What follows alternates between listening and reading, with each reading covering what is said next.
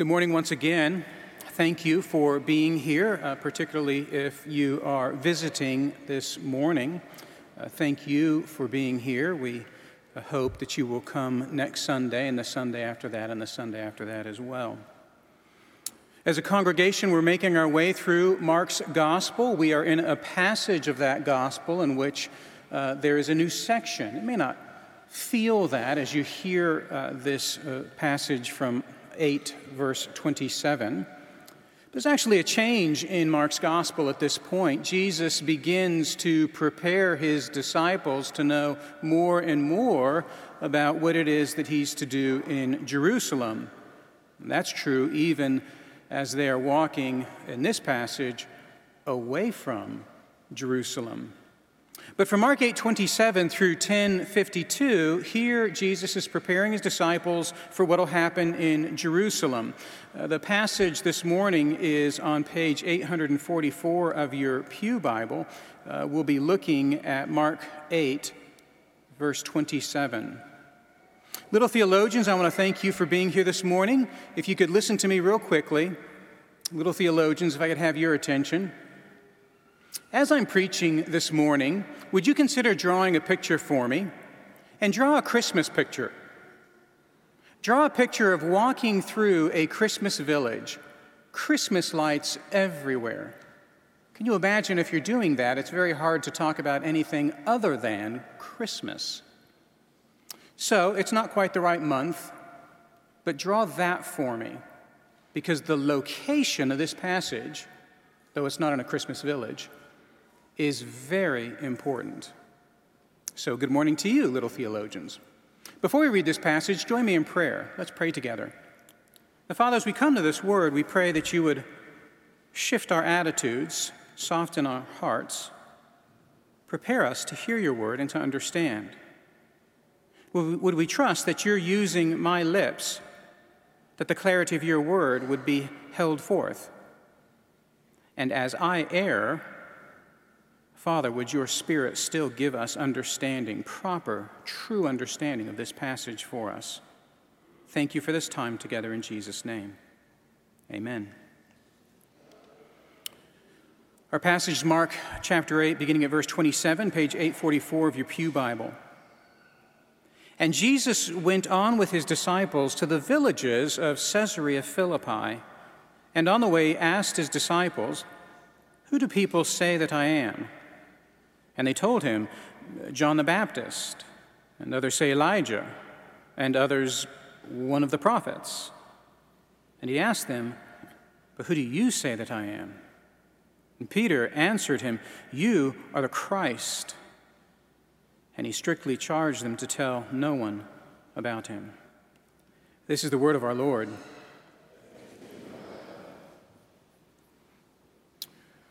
Well, I hope you understand what I mean when I say this, that a question can be very destabilizing. Here in our passage, you see, don't you, there's actually two questions.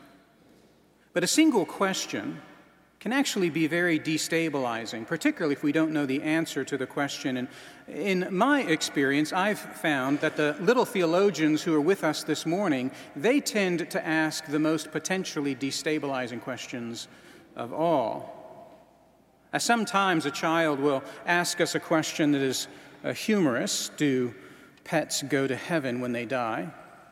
Maybe that's not humorous, but it's certainly a lot less serious than those questions that, well, are a little bit awkward for us when a little theologian asks, what does it mean that Mary is a virgin? It's a little bit more awkward. But really, some of the questions that we can be asked by children can be absolutely challenging. If God loves all people, why does he send some of them to hell? Why should any of them go to hell? And if he forgives sins, why in the world should I stop sinning? Some of the questions that our little theologians will ask us are downright dangerous. If I stop believing in Jesus, is there a possibility that I would ever go to hell? Questions can be destabilizing, not all of them. But we have in this passage two questions, and they're asked by none other than our Lord and King, Jesus. We should know that when Jesus asks questions in the Bible, he's not asking because he's seeking the answer because he's been unable to discern it himself. At Jesus, he knows all hearts. And if you're familiar enough with Mark's gospel, if you've been with us for even 3 weeks, you know that when Jesus asks a question, Jesus is asking the question that it might be a teaching opportunity. Not that he might learn something new, but that he might teach his disciples something new. The Bible teaches very clearly that understanding who Jesus is the most important question of your life. Not just the life of those who profess faith in Jesus, everyone's life. This is the most important question. Who is Jesus? The Bible teaches this throughout. Even if you think that this is a foolish question or a foolish assertion. And this passage is about understanding who Jesus is and knowing that understanding who Jesus is the most important thing in life. But this passage is also about Jesus who takes even a very little understanding of himself and promises to cause it to grow. Understanding who Jesus is the most important thing in life. And Jesus, in his great mercy and patience and love, is willing to take even a little understanding of himself and cause it to grow. And we want to begin in this passage at just the first half of the first verse, because the location of this passage is actually very important. And then we're going to look at the people whom the disciples are referring to when they answer Jesus' first question. But really where we're going is asking ourselves what we believe about Jesus. But the location's important. Look at verse 27. Jesus went with his disciples to the village of Caesarea Philippi. Where do you think they're going? The Bible Atlas will show you that they're going to a very beautiful place near the source of the Jordan River on the slopes of Mount Hermon. It's beautiful, it's fertile, it's desirable. It's also a place where there are very few Jews. Most of the population are Syrians and Greeks. And in fact, it's a beautiful place, however, populated by lots of non-Jews, but the place that they're going to, while beautiful, is extraordinarily unpopular for Jews. This place, one commentator calls a place of painful memories. Less than 200 years ago, there was this great king named Antiochus, and Antiochus won control right in this part of Israel. In 167 BC, this king enters Jerusalem on a Sabbath day, and he slaughters most of the population in the city of Jerusalem. He threatened with execution anyone who followed the laws of the Torah. He redecorated the temple to become a temple of Jupiter Olympius, a Syrian god, with Greek clothing. That man, he won and secured his victory right in this place. And that's where Jesus is taking his disciples. Not only that, Herod the Great has recently built a temple here to honor Caesar Augustus. And not only that, his son Philip made this place his actual home. Philip found a city in this region, and he took this city and he flattened it and he completely rebuilt it. He named the city Caesarea Philippi. And this city was a city that was dominated by Roman culture. To go to this city is like dripping your toes in the pools of Caesar. This place is dominated by Rome, drips with Rome. It was a place of a huge defeat, and it's the place of everything Rome. But it's also the place of someone by the name Judas the Galilean. Do you remember those taxes that were imposed when Jesus was born? Remember that Joseph and Mary, they actually played by the rules and they went to Bethlehem that they might be properly counted. But not everyone responded to the taxes during that governor's rule as Joseph and Mary. Some, under the man Judas the Galilean, actually revolted. And in history, this man is very, very well known. This man is talked about in Josephus, but he's actually mentioned in Acts chapter 5. Judas the Galilean is someone who rebelled against Roman authority. How dare Rome take a census and try and count me and try and tax me? And he founded a school in which he had followers, and those followers rebelled against Rome. They sought to seek the freedom of the holy city of Jerusalem. He was killed and his people scattered. He also is from this region. It's a region of painful political memories. It's a region of the symbol of your oppressor, and it's the region of failed rebellion, hopelessness. And they're heading right through this territory of political significance. Now, I think that matters, but I just need you to hold that on the back of your head for a moment, because we want to look at the second half of verse 27. And this is where Jesus asks a question. But it's important to notice there that as Jesus asks this question, look what verse 27 says. Jesus asks his question on the way. They're traveling, they're going to this place, and it's at that time that Jesus asks his questions. He says this, "Who do people say that I am?" And it's very clear that when Jesus uses the phrase "by people," he's referring to those who deny him. Who do those deniers say that I am? And the disciples, they seem to together answer him. Look at verse 28. They answer him together. And we don't know exactly how long it took them to formulate their answer, but notice in verse 28 that their answer is pretty eloquent. Look what they say. It's almost as if they have parsed the entire population of those who deny Jesus Christ, and they come up with 3 categories. It's very neat and tidy. They say that some people think that he's John the Baptist. Herod does and wants him killed. Some people, Jesus, think that you are Elijah. Elijah, after all, had a very mysterious death, if he had a death at all. And some think that maybe, Jesus, you're one of the prophets. What an ordered, controlled response that is. It's snappy. It has an eloquence to it. It has a bit of a rehearsed nature to it even. But they're not being forthright, are they? You and I, as we have looked at Mark's gospel, we know that that's not all of the story. We know that that's not how everyone feels about Jesus. Those who deny Jesus, they fit in one of these 3 categories. We know that the religious authorities from just earlier in this chapter have been looking for a sign from heaven. Why? Because they need to prove who he is. If there's no sign from heaven, he's a charlatan. That's just earlier in Mark chapter 8. We know from Mark chapter 6 and Mark chapter 5 that the majority of the crowds think that he's a mere healer whose fringe of robe can heal. All you have to do is touch that. In many ways, he's nothing more than a healer.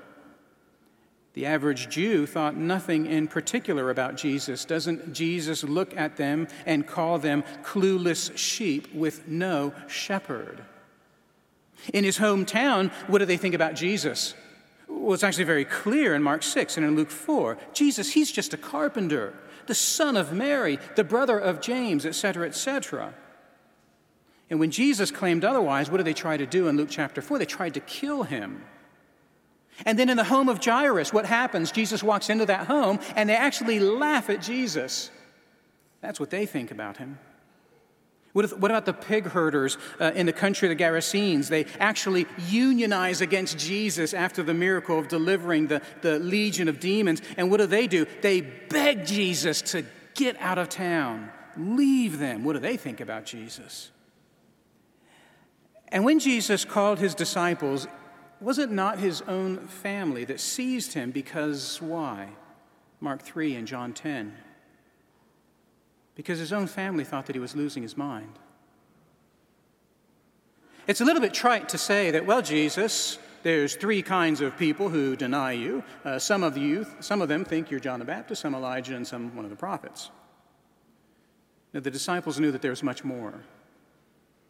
The disciples understood that there was a significant amount of hatred for Jesus. And one commentator, actually writing during the Reformation, says that the disciples, for some reason, they're not giving a full response. They're not giving a response that captures the open enemies of Jesus. They're just giving the response of those with a sounder and better judgment. But why? Why are the disciples doing that? Why not just tell Jesus, well, Jesus, it's funny you should ask. The list would be long. What do people think about you? Anything and everything other than the Son of God. You know, we can imagine their inner turmoil. These disciples, they've given more than 1.5 years of their lives to follow Jesus. And yet even they themselves don't know fully who it is.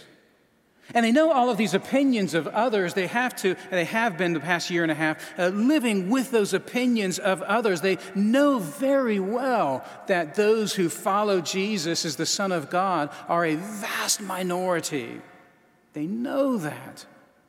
They themselves don't know fully who he is, but they know very well the opinions of others. And in fact, some of those opinions of others, that's been their opinion as well. As some of the other people in verse 27, well, those other people sometimes have been the friends and family members of the disciples. The truth is, opposition to Jesus is just everywhere, and belief in Jesus is rare.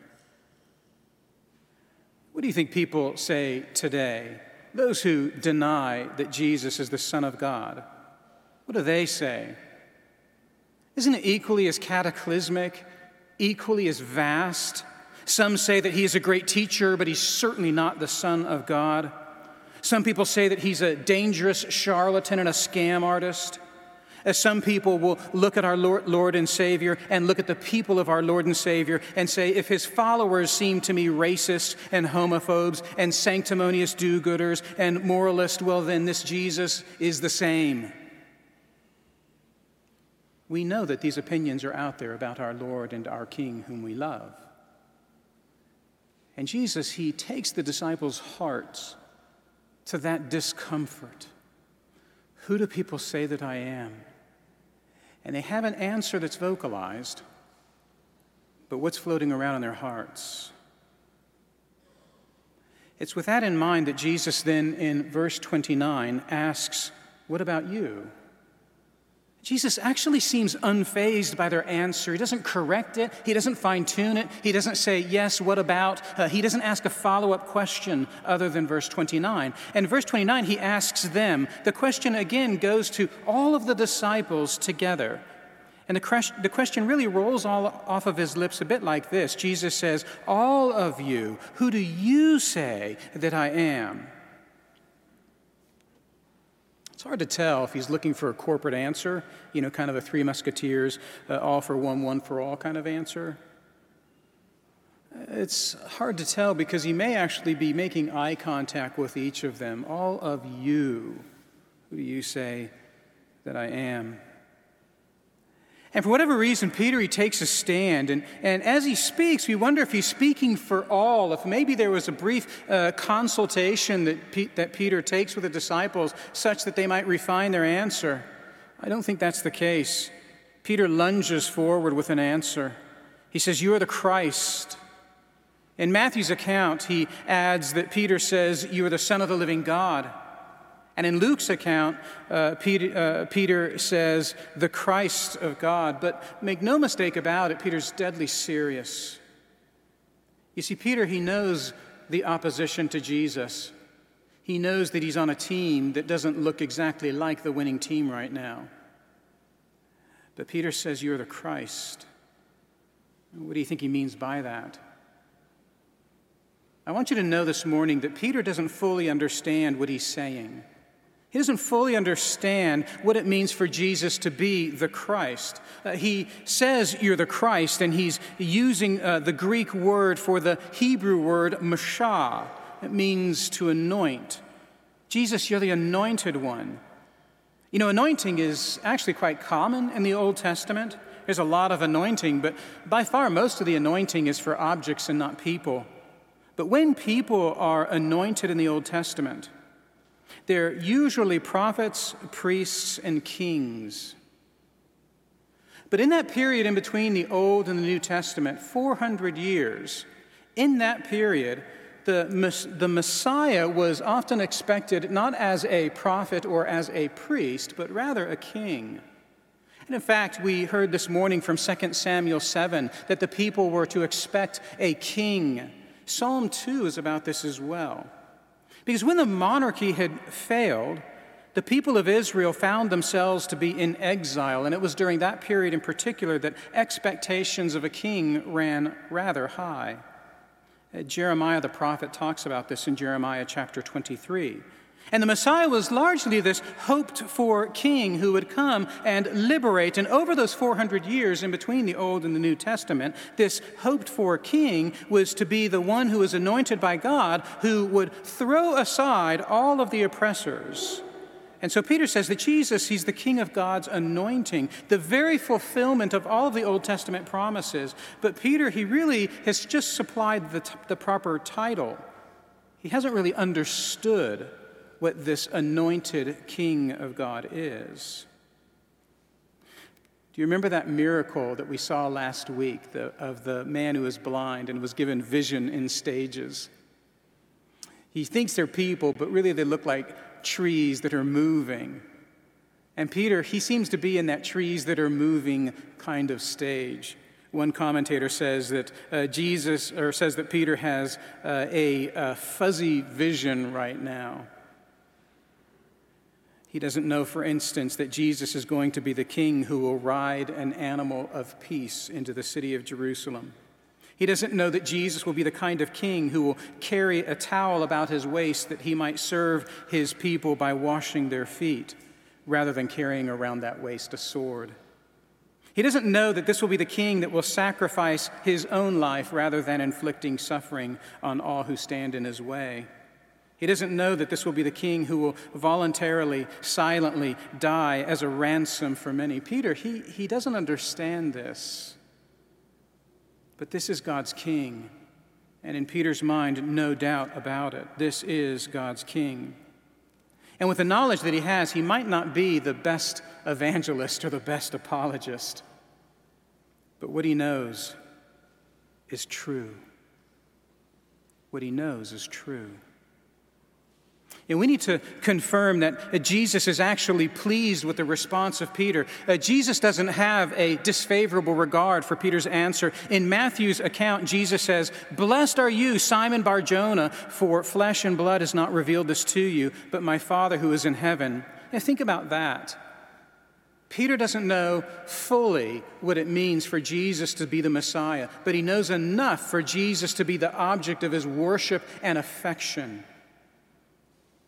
I offer that because it's in Scripture, but I offer that as a comfort to those of you who are sure that you don't know as much about the one you profess faith in as you should. It may be that Peter is confessing that his confession is unrefined. You remember where Mark gets his information, don't you? It's from Peter himself. And it could be that Mark only volunteers, "Look, Mark, I said he's the Christ. That's what I said."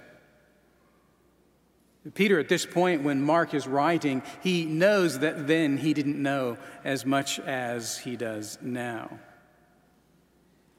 But what he knew, as little as it was true.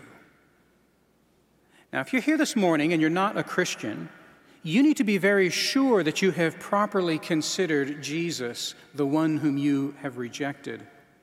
You may think that you've discerned the world and your role in it, and that you have everything necessary for your pursuit of peace and happiness and whatever it is you're pursuing.